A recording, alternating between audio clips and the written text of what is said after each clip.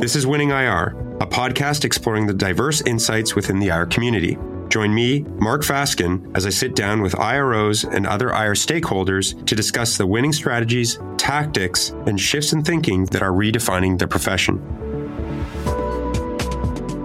The small mid-cap landscape has changed drastically in recent years, and targeting is a top concern for many companies looking to reduce stock volatility, build new relationships, and grow their company. Today's guest is Jonathan Paterson, the founder and managing partner of Harbor Access Investor Relations, a strategic partner to companies who exhibit robust growth prospects, solid management teams, and a strong, defensible market position.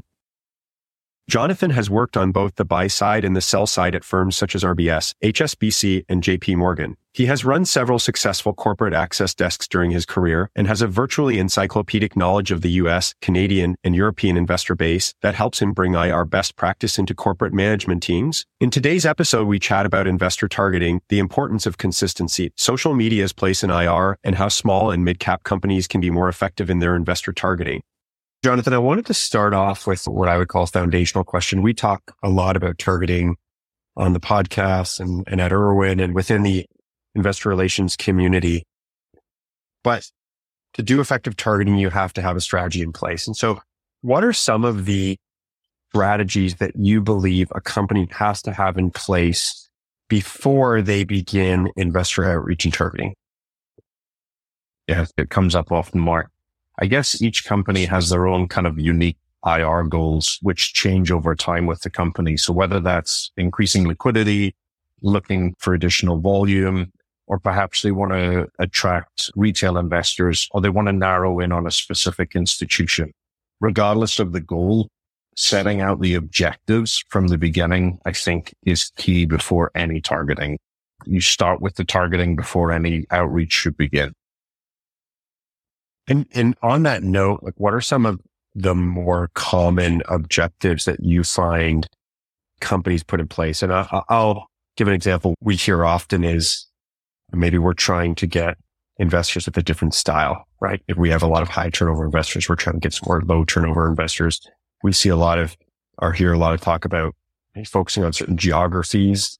Are there other objectives that you're hearing often?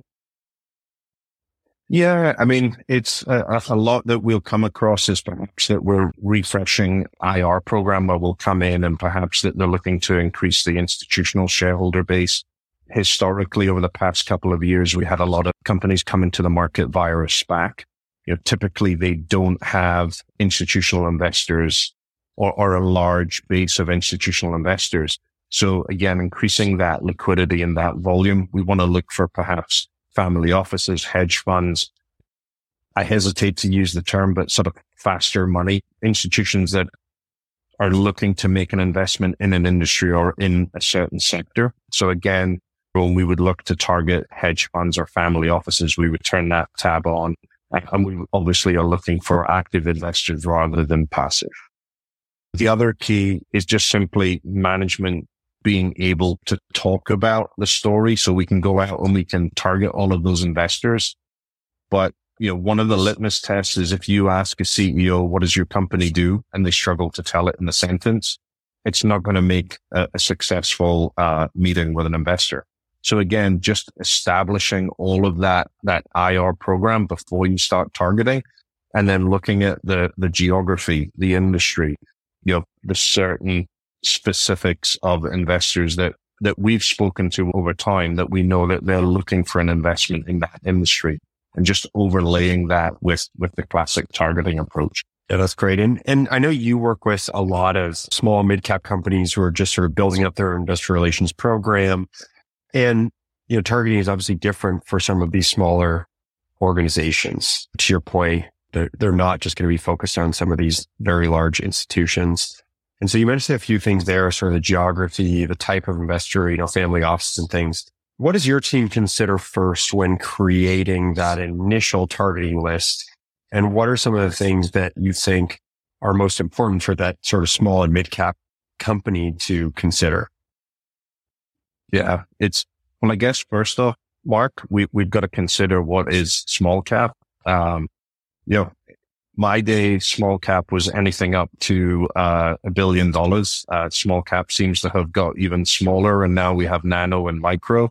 So again, just the ability for that investor, whether it's a hedge fund or a long only, for that investor to come down the market cap scale. And then you've also got to look at the volume of the client that you're working with.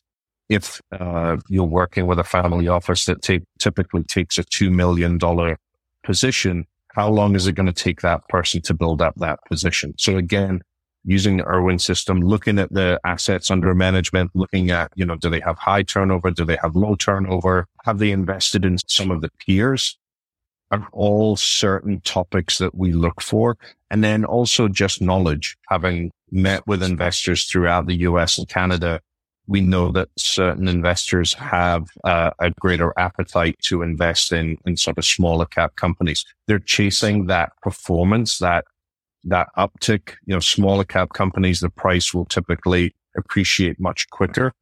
So you've got a lot of family offices and hedge funds that are looking for that. They're chasing that performance so they can manage the fees.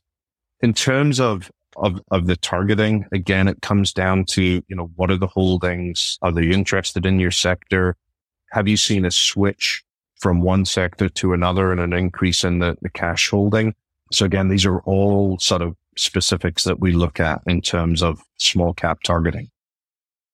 You mentioned just a little bit earlier, you said something to the effect of your knowledge from past meetings. And that's something that is a big topic of discussion within the IR community, is just for being able to track all those interactions. And that can be useful when you think about targeting. And so when you think about cold outreach and sort of working with companies on cold outreach and targeting, how would you recommend IROs incorporate some of that existing data that they have into their investor engagement strategies? And what is that data, right? Obviously they've had meetings, they've gone on roadshows. How do you incorporate that so that you can be more effective? Yeah. Again, it comes down to understanding who's likely to take a meeting. You may reach out to someone at cold outreach and you may say to an investor, look, we have this company XYZ on the road. Would you be interested in a meeting? They may come back and they say, look, it's the middle of earnings season. I don't have any interest. The key to successful IR is being organized, is taking note of that it wasn't a flat out rejection. It wasn't a no, we don't invest in that market cap size. We don't invest in that industry. Flagging that, using a database and actively managing the database. So sometimes the negative comments can be just as helpful as the positive comments, but you've got to be very disciplined. So in terms of using a database, using that system to track all of your interactions, being disciplined. If you're fortunate enough to work in a team, making sure that everyone has access to that database. And every time you have an interaction, you log that interaction, good, bad, or indifferent. And that, in my opinion, is key. That follow-up. So if you have a meeting and in the meeting they ask for sales numbers or something that you just don't have, you don't have to hand. And you say, look, I'm going to come back to you, Mark. That's a great question. I'm going to follow up. Make sure that you flag it and make sure that you follow up. It sounds easy to do, but the follow up is so key to establishing that relationship. Those are great points. And I think that the organization and consistency is one that we hear a lot. I was actually at the IRMAG. They did a small cap forum in New York a few weeks ago, and this was a topic of sort of follow up and targeting. Just out of curiosity and sort of top of, I'm putting on the spot here, but when you think about outreach, what would you say the response rate is on the emails that you're sending out to investors? So you're working with a team, you send out 100 targeted emails to investors. How many of those investors do you think come back and actually are interested in a meeting at some point in time? Can I answer with a question mark? Can I come back? Do you mean on my first email or on the second email or on the third email? Oh, great point. Because that first email, I would say, let's say you send out, I don't know, let's make the maths easy. You send out 10 emails. You're probably going to get 2 that say, thanks for the invite, no interest. You're going to probably get 2 out of the office. So that then takes you down to 6. You're going to get 2 that say, yeah, I'm interested. And then the rest is just no response. We typically then will follow up afterwards, just following up to say, look, we saw that, we just want to make sure that you see this email. We'd maybe do it later in the day if we sent an email out earlier in the morning. So trying to capture that investor later in the day. That first email, I would say it's pretty low batting averages on that first. And then on the second, it gets better. And then on the third, you're probably around 80% interaction with everyone that you've gone out to. The one thing I would say and stress is that if someone said that they're interested, stay with them. Investors have a very short attention span and say, yeah, sure, I'll take a meeting. Where is it available? Be ready to go with 2 or 3 different times. And sort of, I always keep a notepad beside me when we're working on a roadshow to keep the times that were available and just cross them off. It sounds super simple, but again, you've got that person's attention. You need to make sure that you kind of close that transaction and that you get them booked and that you're able to go in and meet with them. Yep. I think that's a great point because that was pretty in line with what we heard at this IRMAG event, where people were sort of saying like 5% response rate on the first email, maybe, right? That would be pretty good. 5 responses in 100, it's probably okay. But that the key to it was that consistent follow-up, right? Like having multiple touch points over the course of maybe weeks or months. And it all depends on earnings and what's going on in that person's world. And so I think those are really good points. I want to talk about social media a little bit because also I know you guys are pretty adept at using social media with your clients, and it's a big focus in the small mid-cap world, both to attract retail or institutional. How do you use or think about companies using social media in their targeting strategies? Okay, so this is the bit where I have to full disclosure. I was somewhat anti-social media for the longest time, and I'm a convert. I think it has its place and its part in an overall IR strategy, but you've got to be ducks in a row and creating that cadence. So making sure that if you're going to do something, you continue to do it. So very often we see a lot of in the small and the mid-cap space management teams, I'm going to do a weekly blog. Week 1 goes great. Week 2 goes fantastic. Week 3, it gets difficult to come up with a new idea. Same with social media. Don't be in a hurry just to post press releases. You actually need to have a plan. We know that investors will go to social media. They'll use that as a source of information. It will drive them to your website. So again, it's equally important to make sure that the website is buttoned up. So very often we come across new clients and we go onto the investor page and we'll see that the date will be July 2022 of the latest presentation. It's these small things that forget about. So when you're active on social media, you need to make sure that you establish a cadence. There was a recent survey that came out and said that about 81% have made a decision on an investment based initially sourcing information from a digital or a social media platform. So it is an incredibly powerful tool. And again, we see it as a gateway to driving to your website. So again, we always talk about just being consistent, reposting, liking, commenting, pulling in people that are experts within your profession or industry, tagging them. We're great fans of the likes of LinkedIn and Twitter, or X as it's now known. We think that those probably are the better platforms for using for social media. How do you think about that intersection between social media and targeting? Like when I think about social media, I think what a lot of buyers think about social media, they think about you're posting and maybe it's building awareness and some people are seeing it. But then, how does that relate back to, I have this targeted list of investors that I want to get a meeting with? Yeah. And I'm not sure that there's any data out there that shows that the two are linked. What I will say, having been in a few investor meetings over my time, what's quite interesting is when you're sitting there and you turn to a specific page or a specific announcement, and then that investor then says, oh yeah, I saw this on your social media. So it's definitely building awareness. And then it confirms that what you're doing is right when you're having comments from investors in meetings. or even you're having investors reaching out to you saying, hey, I just saw your latest post. We're invested in this sector. We'd love to have a conversation with you. Our management available. So again, it's definitely that interaction from a targeting standpoint. I think if it resonates with 2 or 3 investors that are, as we call it, rather than pulling, they're pushing into us. They're coming in to ask for meetings. I think it then helps fine tune that targeting that you're doing. Okay, this specific type of investor is now interested in us. We now pay, perhaps the client pays a dividend. So we're now starting to see those income focused funds, and perhaps we change the targeting accordingly.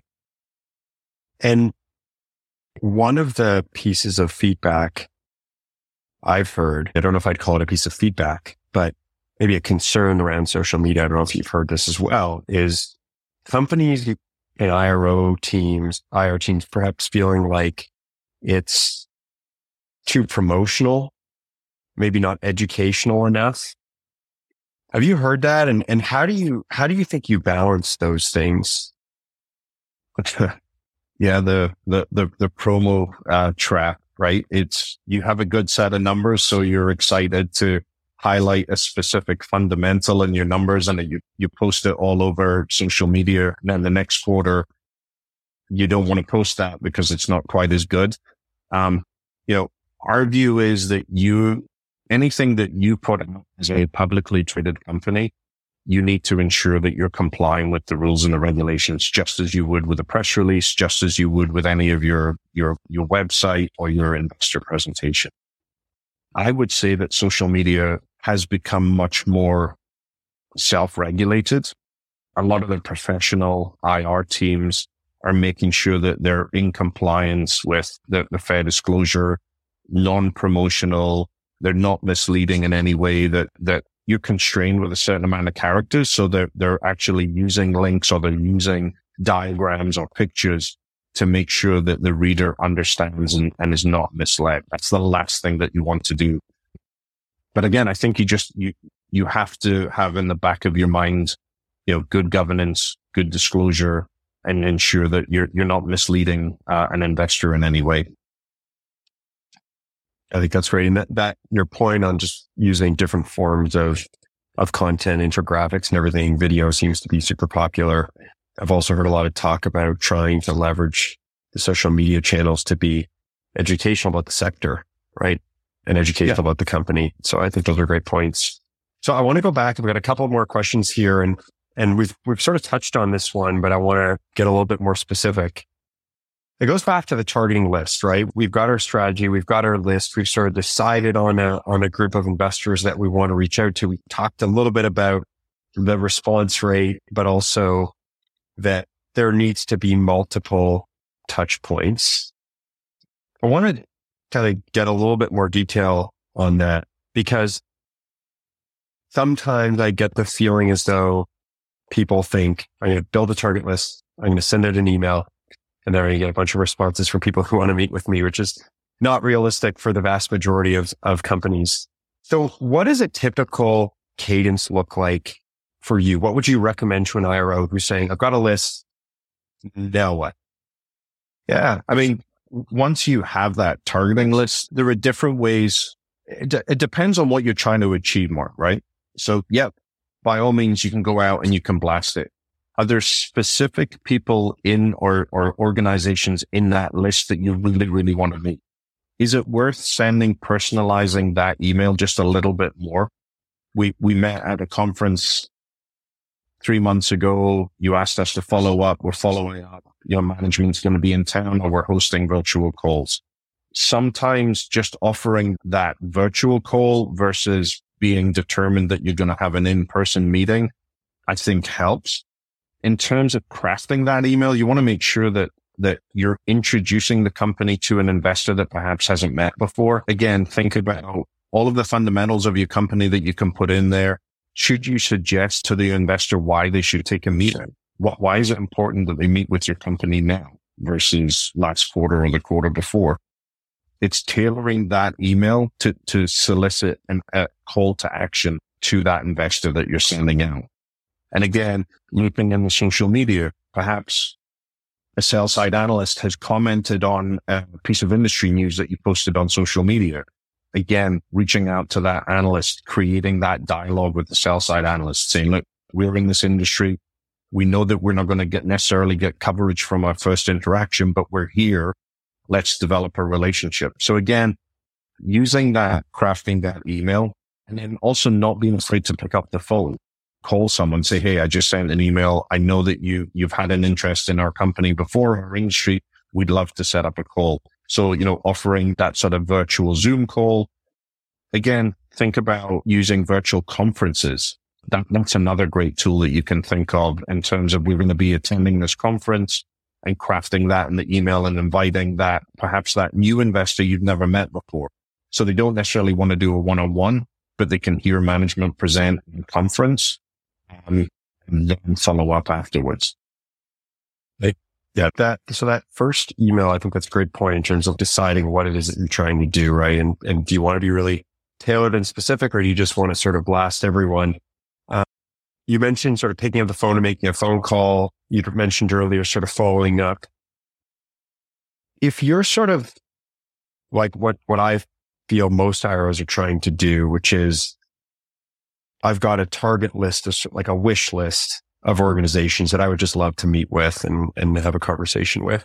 And they're going to meet with them at conferences and whatnot as well, probably. But is that like a touch point every month, every quarter after that first email? Is it like fast and furious? I'm going to email you 10 times in the course of a month. What do you think works best or is like not going to annoy people? Or do you play hard to get and just ignore them completely? And just ignore everybody. Don't email anyone. There's no hard and fast rule, Mark. I mean, unfortunately, in the life of a publicly traded company, you're going to have periods where it's fast and furious, that you've got tons of news, you've got new deals coming through, new partnerships, you've signed new contracts. Then I would say it's kind of fast and furious. You're picking up the phone. You're saying, hey, Mark, we met last month. I'm on the phone. I just wanted to let you know we signed that deal. From the pure targeting standpoint, I'm trying to remember the number. It was in a CFA event and they had a portfolio manager from a large Boston buy-side firm. And he told us that it was something like 8:00 in the morning, his voicemail was full. And it was from brokers. It was from IROs calling up to give news. And he said there was just no way to get through the voicemail. So, I know that we're all desperate to get in front of investors. So sometimes maybe first thing in the morning doesn't make sense. It's really hard to say that it should be a week, it should be a month. It's just dependent on what's happening with your company, what news you have, or maybe something's happened with one of your peers in your industry and you reach out. So I would be opportunistic in terms of creating that cadence or that frequency. If there's something happened within your industry that you have something of value to share, then I would reach out. It goes back though to your earlier point of being organized and making sure that when those opportunities come out, you have that list of people that you want to reach out to. You have the previous interaction information if you want to reference it. But I mean, I think that's a great way of approaching it, is like reach out when you have something to say, not just like, hey, I'm following up, because I don't think that anybody really wants that. My last question, and I think you've over the years done a lot of crafting of messaging and sort of pitches and everything. I want to talk about the email, because even at Irwin, we've seen a lot of different email pitches, everything from a single sentence with a table of information all the way to what I would deem to be like a short novel. What would you say is the kind of like the ideal structure of that introductory pitch email, where it's like, I am reaching out to tell you about my company, and here's just a quick snapshot that might garner some interest? Yeah, the magic email that gets you more interaction with sell side. I'd base it on what would I want to read in my inbox. So, I typically talk about what is happening. So our management doing a non-deal roadshow, and they're going to be in New York City on a specific date, and they're meeting with investors and the sell side community to give an update. So that's what's happening. Then if it's a cold outreach that you don't know the investors, and by the way, this is our company, this is what we do, and then the fundamentals of the company. So the market cap, your ticker symbols. So if you quoted on an overseas exchange, and then your US ticker symbol, the dates of the event, who the management team that's participating. And then I typically include a reason to take the meeting. We've just recently signed a new contract, and it means XYZ in terms of revenue going forward, or we've signed a new partnership and it's opened up a new geographical region for us. Again, a kind of call to action. And then in offering, again, be flexible. 3 years ago, it was all in person, or 4 years ago, it was all in person. Now we can do a meeting in person, or if you prefer, we can offer a virtual call. For me, the success is that I get a meeting, whether it be virtual or whether it be in person.